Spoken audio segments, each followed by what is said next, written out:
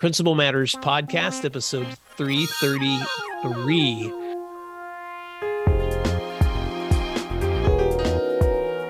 Hi, Principal Matters listeners. This is Will Parker, host of Principal Matters, the School Leaders Podcast, where each week we bring you inspiring, innovative, and imaginative ideas for your own school leadership. This week, we're talking about understanding ChatGPT with my special guest, Naheed Bardai. Principal Naheed Bardai is principal of UWC Atlantic and arrived in South Wales in August 2021 from Upper Canada College in Toronto, where he was head of upper school for 6 years. Before that, he served as Dean of Students and Senior School Principal during his 10 years at Aga Khan Academy in Mombasa, Kenya. For Naheed, education is a deeply moral endeavor, and the exercise of leadership demands a thoughtful, ethical foundation. His own rests on the tenets of pluralism, integrity, generosity, and trust. He holds a bachelor's degree in business administration from the Western University, Canada, a bachelor's degree in education from the University of British Columbia, Canada, Masters of Arts from the Institute of Education, University College London, UK, and Masters of Educational Leadership from Teachers College, Columbia University in the US.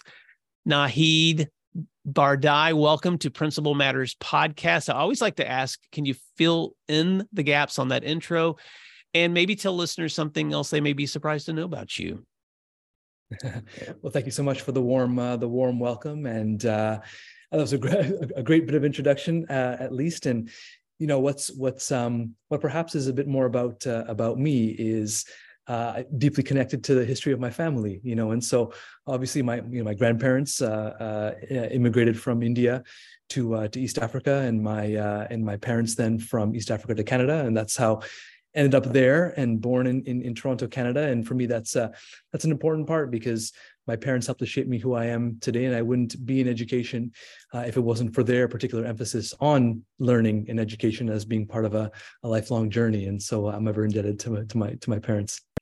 Well, there's so much that I want to talk about in this conversation that we have, and we may not have time to get through every question in my mind. But first of all, let me set a little context for Principal Matters listeners, because one of our listeners reached out to me and asked if I was familiar with the work that you had done recently in a webinar that you had led on understanding ChatGPT. And so that's the conversation that we're going to be having in just a few minutes. But before we go there, can you give a brief summary of your work at UWC Atlantic and some examples of some of the unique offerings there that listeners may want to know more about? Mm-hmm. So UWC Atlantic is a 60-year-old institution, fascinating, founded by educationalist and philosopher Kurt Hahn back in 1962. It's located in a 11th century castle on the Bristol Channel in Wales, a beautiful spot. 125 acres of land full of lots of biodiversity and opportunity for students to learn on the land, which is an important part of what we do here. Founded on the premise of helping to bring about greater world peace during the Cold War. The idea of bringing people from across political, ideological, military boundaries to come together in the same place, students aged 16 to 19. So intentional diversity across boundaries that perhaps otherwise would not be crossed, bringing youth together to be able to learn together, experience together.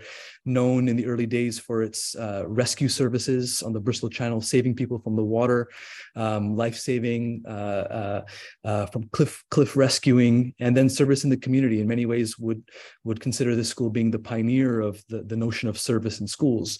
It was also one of the founding schools of the International Baccalaureate, which is one of the widest used international curricula in the world. If we fast forward towards today, 100 and some odd countries in the world, about 80 of them represented through students here at the college, selected through tremendous source of volunteers who are alumni across what is the UWC movement. There's 18 schools worldwide, but the Atlantic College is the founding one, the one that I'm at this moment in time, and really just helping to create a better and more peaceful world that is really focused on sustainability. So that's a bit of in a nutshell about the college that I'm at, and feel very fortunate and honored to be a principal of. Well, I am fascinated to learn even more. So what is the populations that you guys have right there? How many students are you serving, and are all of them or most of them resident? So we are a full boarding school. We have about this moment in time 360 students at the college. I think one of the most interesting things for me is that while I've spoken a bit about the national diversity, which is great, it also comes with tremendous linguistic diversity, but also socioeconomic. So about 50% of our students are on some degree of funding at the college, and that comes with the generosity of our alumni and parents, past parents, foundations that support the college to enable students from around the world to be able to access the college regardless of their financial means. Wow. Well, Naheed, I'm a very curious person, so I'm probably going to have to circle back later and ask you even more questions about your school. But thank you so much for taking the time today to step into this conversation. And I do have to pause and say that with 80 countries represented, and you already said the linguistic challenges, and I'm sure also the cultural opportunities. You in your bio, you mentioned your commitment to pluralism, integrity, generosity, and trust. And so I imagine when you are leading a school community with that much diversity, that you have to have a commitment to pluralism, because you're not just training students from the same community, you're training students from 80 communities. And totally different worldviews and life experiences. And so it's a tremendous joy. And part of the challenge as a leader is to think about when you have that kind of diversity. We know in our world that diversity, while you want it to channel to the positive, if the systems and structures aren't in place, can also challenge in the other direction. You can get isolation, you can get fear, you can get sometimes violence, right? That comes from diversity, not harnessed well without systems and structures and processes in place to really allow it to generate to the positive. And so that's for me is one of the core skills as a leader, is thinking about how do you ensure that in the community that you have leadership over, how is it that you're allowing that diversity to channel to the positive by design and not by accident. Wow, that is so fascinating. You are an international school leader. I mean, you've lived in a lot of different places. And so later in the show, I want to come back to that conversation. But for the topic at hand, a lot of school leaders have recently become aware of ChatGPT. And this is where I became connected to your work, because recently you had led a webinar just to, helping people understand in school leadership this latest AI software that's in some ways assisting, but in some ways disrupting the way that we interact with information and content creation and potential learning. And so for those who are new to the technology, can you first give an overview for school leaders on ChatGPT and the effects that you see, the potential effects that it has on student learning? Mm-hmm. So I'll do my best, because I'm not an expert in it by any means, but I'm very interested and have been interested in AI and its development and its application in education for a number of years. So ChatGPT probably represents the most simple way of engaging with AI to date for the average person, including students and including educators. And essentially what it does is through billions of data inputs, is able to, in the sort of most sophisticated way possible to date, predict essentially natural language processing and what next word flows from the previous one in a coherent, sort of thoughtful kind of way. And it's as much as the power of the technology as it is, I think, the interface that has been created, albeit as simplistic as it is at this moment in time, that allows it to be so accessible to people. And what is really unique about it is that from a language processing standpoint, it really allows for coherent, one may even argue thought, to be put down into very well-versed phrases and sentences, and indeed, ultimately, essays, if you want. And so what it represents is a real sort of step change in the way in which the public is able to access artificial intelligence for language use. And of course, what is really then new about that is oftentimes people think of philosophy or literature or language and literature as being domains that perhaps may be relatively safe from artificial intelligence. Maybe people think that the sciences or the mathematics, which are more kind of logic-based or formulaic, as being areas where you can more easily apply AI, and this, of course, is showing us a different realm of potential.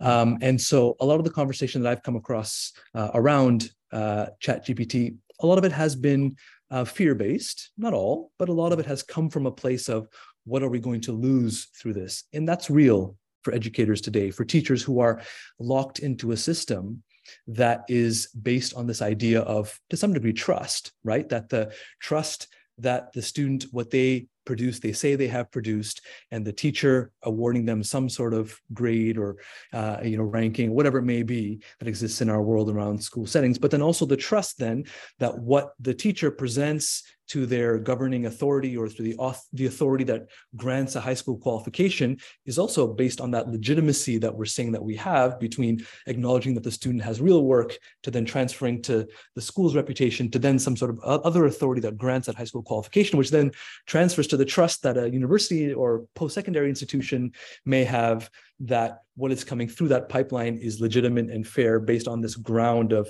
authentic student work. And so we're locked into this system where that sort of authenticity is paramount.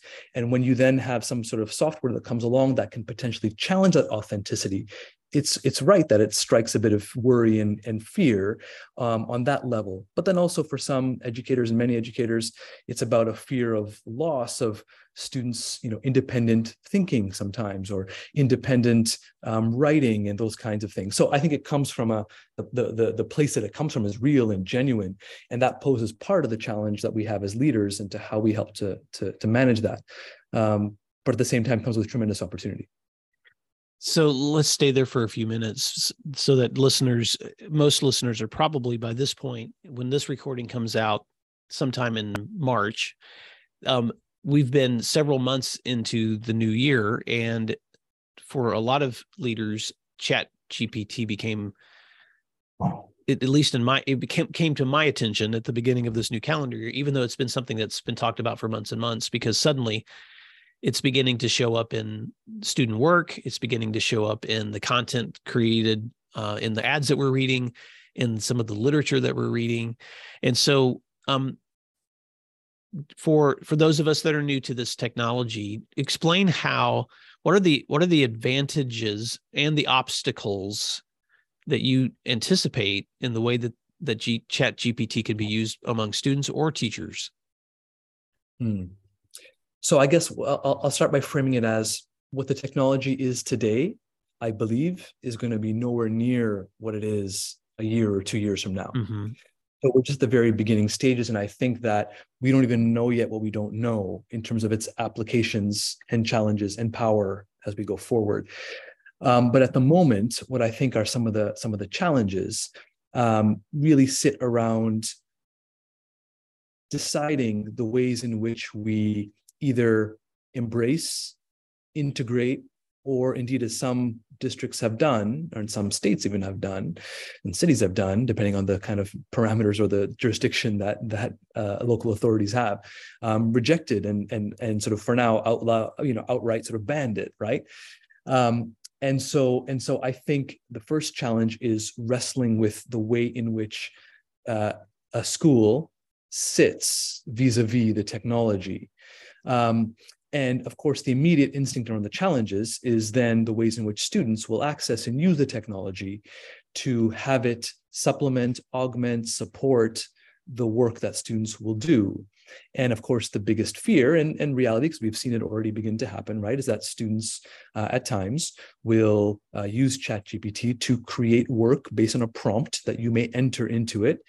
And what you can also do is finesse the prompt, right? So you can give a prompt to ChatGPT, for example, for it to write a 5-paragraph essay about the history of the Cold War, for example, and it will produce something. And then you can go back and say, okay, add in what it meant to be a country that was non-aligned to either of the sides of the Cold War, and integrate that perspective, into the essay, and it'll go back and rewrite that for you.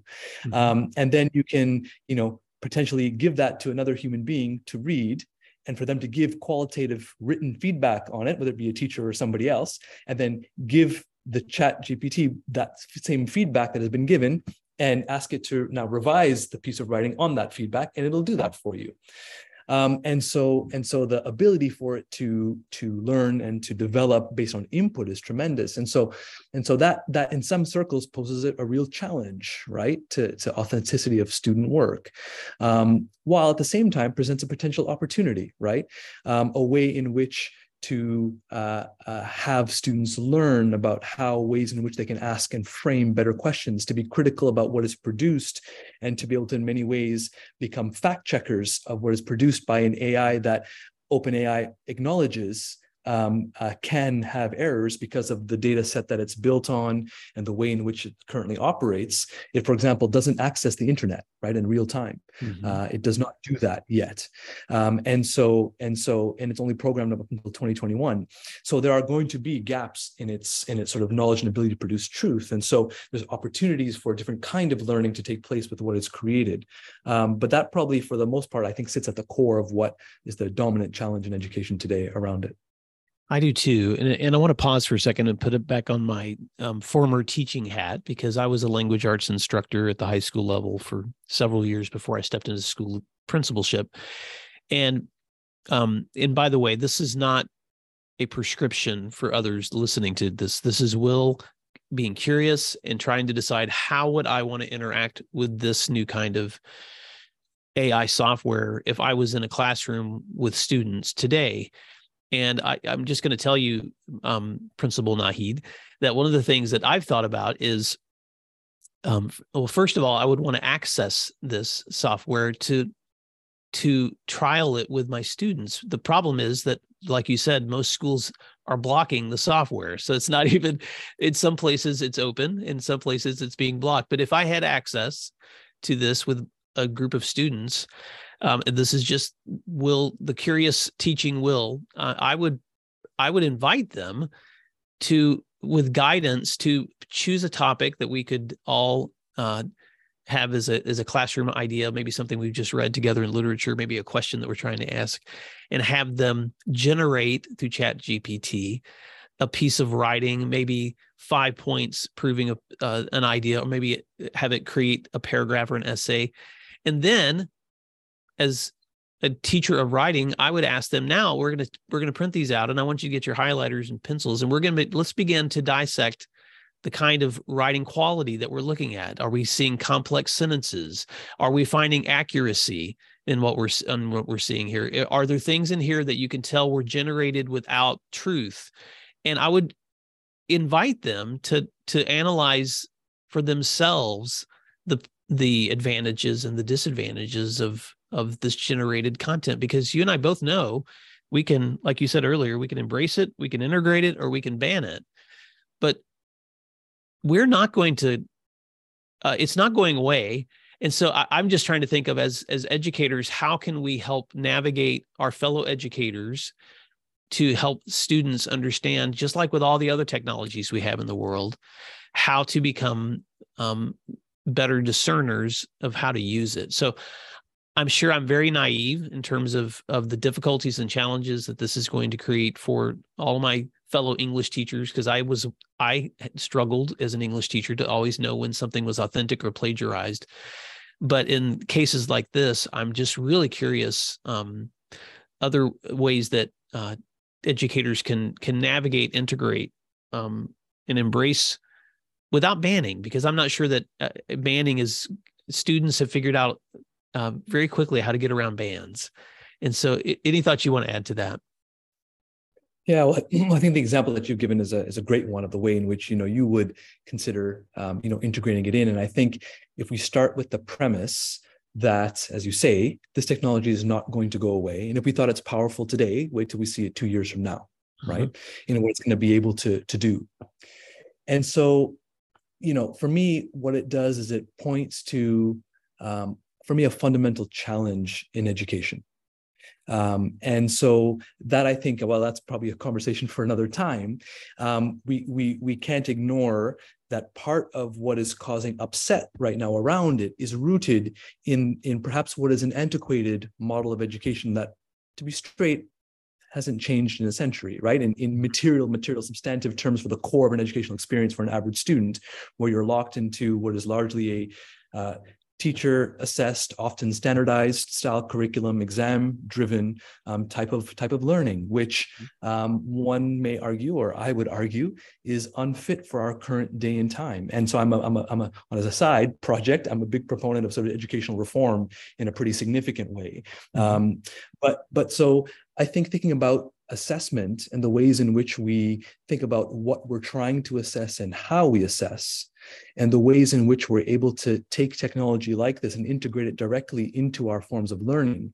So how is it that we can ask ChatGPT, for example, to create an essay for us on the very prompt that we would normally have done in class, but then turn into the assessor? So ask the student to now actually, with the rubric that's provided or whatever the assessment criteria is, go away and mark that piece of work that ChatGPT has created and create a strong 300 or 400 word justification as to why it is that the award has been graded, and how would you give feedback to areas of improvement, and those kinds of things. So for me, at a very basic level, it's about rethinking about assessment and how, just like when the internet came along a couple of decades ago, how did we change the way in which we thought about research, and how did we change the way in which we thought about how to use it as a platform upon which we build upon, and how do we think of ChatGPT or other artificial intelligence in a similar kind of way. And just to give a bit of a sense of the way that I've tried to handle it here at our school this moment in time, is we said, look, we need to start with some dialogue. So what we've done is create a committee of myself, other pedagogical leaders in the school, a couple of teachers, and 4 or 5 students. And we've created a committee, and we've said, okay, how are we going to give guidance to our community around the ways in which we can use and integrate ChatGPT? And we've started off with a sort of a philosophical set of guiding principles. And we've started that way because the guiding principles are going to sort of be our North Star, if you will. Because I believe that whatever it is that we arrive at as sort of quote unquote rules or prescriptions or guidance, they're going to change every couple of months because of how quickly the technology is changing, but also because we don't know what we don't know about how it's going to be applied and how it's going to be used. And that's going to evolve over the next 3 months, 6 months, 1 year. And so after starting with those sets of guiding principles, we then moved into now advice for students and then advice for educators about how and ways in which we can use this. And so the benefits, which we haven't yet touched on, are pretty tremendous from a student learning standpoint. In our case here, I've got 60% of my students who are non-English native speakers. And so for them, half of the anxiety around learning is around the English language itself. And so how can ChatGPT be used in domains where language is not being assessed? How can they use the technology to smooth out their language so that their ideas come across more easily through the written language of English? Should they be penalized because their ideas are good, but they can't express it well in English if they're writing for an economics class where on the rubric, there actually isn't grades being awarded for the use of English language? So the benefit there is tremendous. The ability to curate information in a really easy way, to ask ChatGPT to give 5 articles that are highly relevant in a particular academic domain is amazing. For it to be able to synthesize information in a digestible way for the purposes of revision or study or augmentation of what may happen in the classroom is tremendous. So opportunities are there. But what we're also asking ourselves is, what does this mean for educators? And not just in the way that I think most of the discourse is happening now about how can educators change their assessment or how can they catch students better or those kinds of things. How can educators actually also use ChatGPT? So how can they use it to lesson plan, to gather information in domains where they themselves may not have as much information? And then questions that we're going to be confronted with, because ChatGPT for the average Northern Hemisphere school came out at a time when reporting cycles were done. How do we feel about ChatGPT writing the report card comment for students? How do we feel about that? How does a student or a family feel about knowing that their teacher used ChatGPT to write the report card comment? Is that something that we need to surface and talk about as schools? What about university reference letters for students? Because ChatGPT can do that too. So there's all kinds of domains that even I think for educators, we need to give guidance on. as well as for students. And so that's what we're looking to do now as a school, acknowledging that probably in 3 months' time, I'm going to have to go back and revisit that same guidance and probably change it again. Support for Principal Matters comes from Summer Pops Math Workbooks. Here's a question for my listeners in elementary and middle schools. How are your students practicing their math skills over the summer? Recently, I was asked to look over the Summer Pops series. So with the help of my wife, some of you know, a former middle school math teacher, we looked over the workbooks ourselves, and she loved them. We found Summer Pops to be an engaging workbook that would provide students with math practice over the summer that is easy to use and content rich. But you don't have to take my word for it. Check them out for yourself. Go to summerpopsworkbooks.com and request your own sample workbooks. If you're looking for a cost-effective and research-based strategy to improve student math skills, consider joining other high-performing schools and offering Summer Pops to your students. Review it for yourself or pass it along to your math department. Either way, spring is right around the corner. So request your sample workbook at summerpopsworkbooks.com today. Support for Principal Matters comes from Peer Driven PD. Let me paint a picture for you and see if you can relate. You look at your calendar and you see it's time to prep for your next PD day. And you know that you and your teachers have a lot of shared knowledge and experience, but wouldn't it be nice to have a gold mine of high quality PD at your fingertips so that your teachers could access it at any time and anywhere? Well, there is some help. Go to peerdrivenpd.com and find a library of films with some of the best teachers in the country talking about their tips and techniques that really work in real classrooms. This isn't just engaging for your teachers and helpful for you. It's really strong content that's going to increase student learning and improve relationships with kids. So if you want your teachers to love their PD and learn strategies that are tested and proven by their peers in real classrooms, visit peerdrivenpd.com to request a quote today. Be sure to let them know that Principal Matters sent you, and Mike will include a package of complimentary resources specifically for administrators. That's peerdrivenpd.com. Well, the funny thing is even as we're recording this, you and I are talking in February of 2023, and this will come out sometime in March of 2023. And I have lots of listeners who will sometimes go back into the archives of my show. And so I'm already, as someone right now who's listening to our voice, who may come across this 6 months from now, is probably going, wow, you guys had no idea what you're talking about because of how much it's changed. It's just 6 months.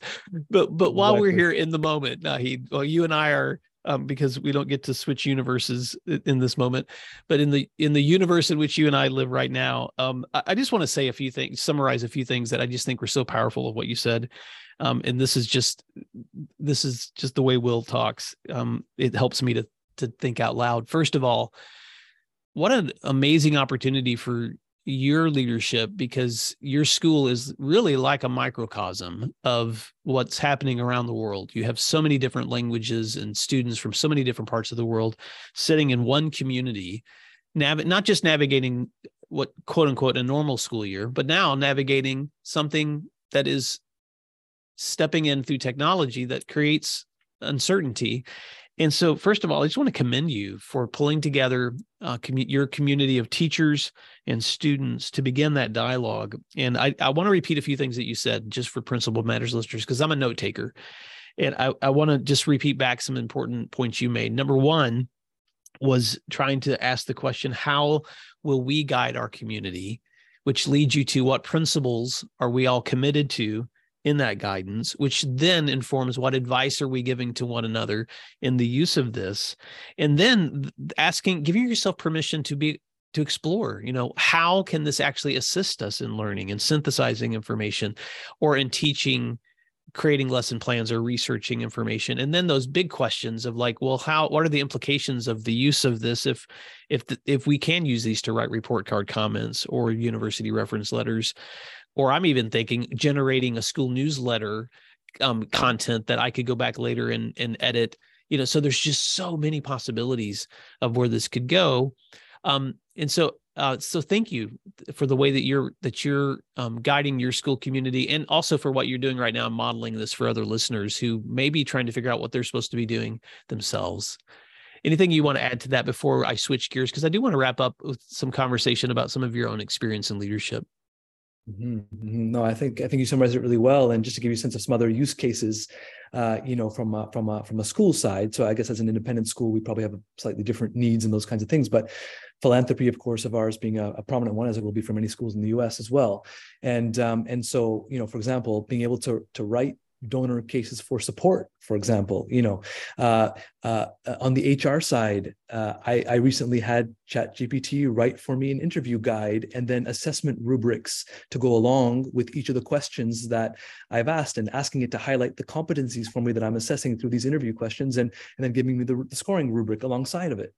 Right. So all kinds of applications that will just continue to surface more and more over time as people begin and work more with the technology. Oh my gosh. Well, my mind is exploding right now with ideas of ways that we can begin to leverage this. Well, Principal Naheed, as we wrap up, you've been a leader who has had so much experience in many different settings and places and internationally. And so before I lose this opportunity, what lessons or ideas in leadership, because I have a lot of listeners who listen to this program that are aspiring leaders, and some are veteran and experienced leaders. But I just wanted to ask you this question as we're wrapping up. As you think about the concept of leading in a school, what are some ideas that you have gleaned in your experience, even stepping into the work that you're doing today? Mm-hmm. So I guess I've been really fortunate in my life to be able to do what I've done, and I love doing what I do. Some things that I've really learned, one is that as long as I have energy from students, then I'm in the right place. And as long as being in a school and really loving the opportunity to not only help to shape, but more importantly, to learn from the students that I work with, that's how I know I'm still in the right role, right? Mm-hmm. Second, I would say is that leading a school for me is one of the most deeply moral endeavors that you could possibly have. And I remember a point in time when I was maybe in my early 30s, and I really felt like, okay, I feel like I'm ready to lead a school. I'm in my kind of mid 40s now. And then I had a moment where I sort of paused and said, I just don't think I've had enough life experience. I'm not wise enough to be the sort of a moral guide in a community, that looks to that, especially in a residential school, that looks for that. And so I really felt it to be one of the most strongly sort of moral endeavors. And I don't necessarily mean that in any kind of, dogmatic kind of way. It's just that the being principled in what we do cannot be underestimated when you're helping young people to find their way in a complex world. I'd say another learning for me is that schools are complex, systems-driven organisms. And to understand the complexity of systems and to be a good systems thinker and designer is so important in helping to generate productive outcomes for as many people as possible, because in any system, there are people who are going to be disadvantaged by that system. And if you can recognize where those sort of weaker points are, and at the human level, where individuals will experience the system in a disadvantaged way compared to others, you can then design the system better for better outcomes for more people, or in a more equitable or equal kind of way. And so I think refining a skill set around systems is important. And the last one I would say is really around compassion and leading from a compassionate standpoint, because leading a school and education is not only one of the most deepest moral endeavors, it's also one of the most deepest human endeavors. And all the beauty that comes with having the privilege of working with tremendous groups of human beings in schools. And for me, compassion has to sit at the core of that, because we know that you can do all that you want to pretend like you've taught students what you want to teach them, or teach them what you want to lead them. But unless they are operating in a emotionally safe place, unless we're trying to cater for their most basic needs at that level, we know that people cannot learn and grow in their most optimal way. And I think compassion is something that as leaders we can help to build and enculturate in an organization. And I think it's our responsibility to do so, especially when we are nurturing young people through their life journey, which is never simple. Well, Principal Matters listeners, I want to encourage you right now, if you're listening to this podcast, to pause. And then I want you to rewind to the last 3 minutes. And I want you to listen to that again, because Principal Naheed, that is, thank you for the reminders of why our leadership is so important. And because I can't help it, I'm just always a teacher. I want to repeat some things I heard you say, which is one, leading, knowing you're in the right place means recognizing that we have to stay connected to the energy of the students that we're leading. Are you finding joy where you are in leadership? Because if you are, you're probably in the right place. And if you're not finding joy, you need to reconnect with that joy. Two, that leading is a deeply moral endeavor. Wow. Thank you for that reminder. It is not a title. It is a calling. There's a purpose involved in it that is so much deeper than just a qualification. Three, that schools are complex systems, and ultimately your job as a leader is to determine how within that system to create as much equity as possible for those you're serving. And then four, that compassion is the core of leadership, so that if we don't create safe environments, if students don't feel safe, they don't learn. And neither do our teachers, and neither do our community members. And so, wow, thank you so much for just wrapping up today's conversation about something so technological, but then bringing it back to how do we even guide the most complex conversations about things like ChatGPT in a way that is deeply human. And so thanks for connecting both of those truths together, Principal Naheed. Any parting words of thoughts before we leave? And how can leaders stay connected with you if they want to reach out and correspond or find out more about you? Yeah, no, thank you for that. And I just really appreciate your reflections as well. And you're really good at what you do. I would say that for me, I am deeply interested in what the future looks like for education, and as a school, we're currently engaging in some really pioneering work around systems transformation education, and helping students learn how to be really sort of architects of systems transformation in the spaces of peace and sustainability in the world. And for me, I see AI having a significant future in that. For me, if people want to stay connected, I would love to do that, whether it be on the basis of tech and education, or about what the future of education should look like. And probably LinkedIn is maybe the best way, but also my email. I do my best to respond. And so it's naheed.bardai@uwcatlantic.org. I'm very happy to connect with others from around the globe. Well, Principal Naheed Bardai, thank you so much for giving us this opportunity to get to know you. And best wishes on the new year ahead for your students. And thank you for the way that you're contributing back to this community of leaders, not just in your own community, but now through this relationship with Principal Matters listeners. But until next time, thank you for the work that you do. And Principal Matters listeners, thank you for doing what matters. And we'll talk to you again next week. You can find free resources like this one at my website at williamdparker.com. Check out the services link on williamdparker.com to learn more about leadership academies, mastermind offerings, and executive coaching. If you're planning professional development for the year ahead, or you're looking for keynote presentations from any of my books, please email me at will@williamdparker.com. Thank you for learning together today, and thanks again for doing what matters.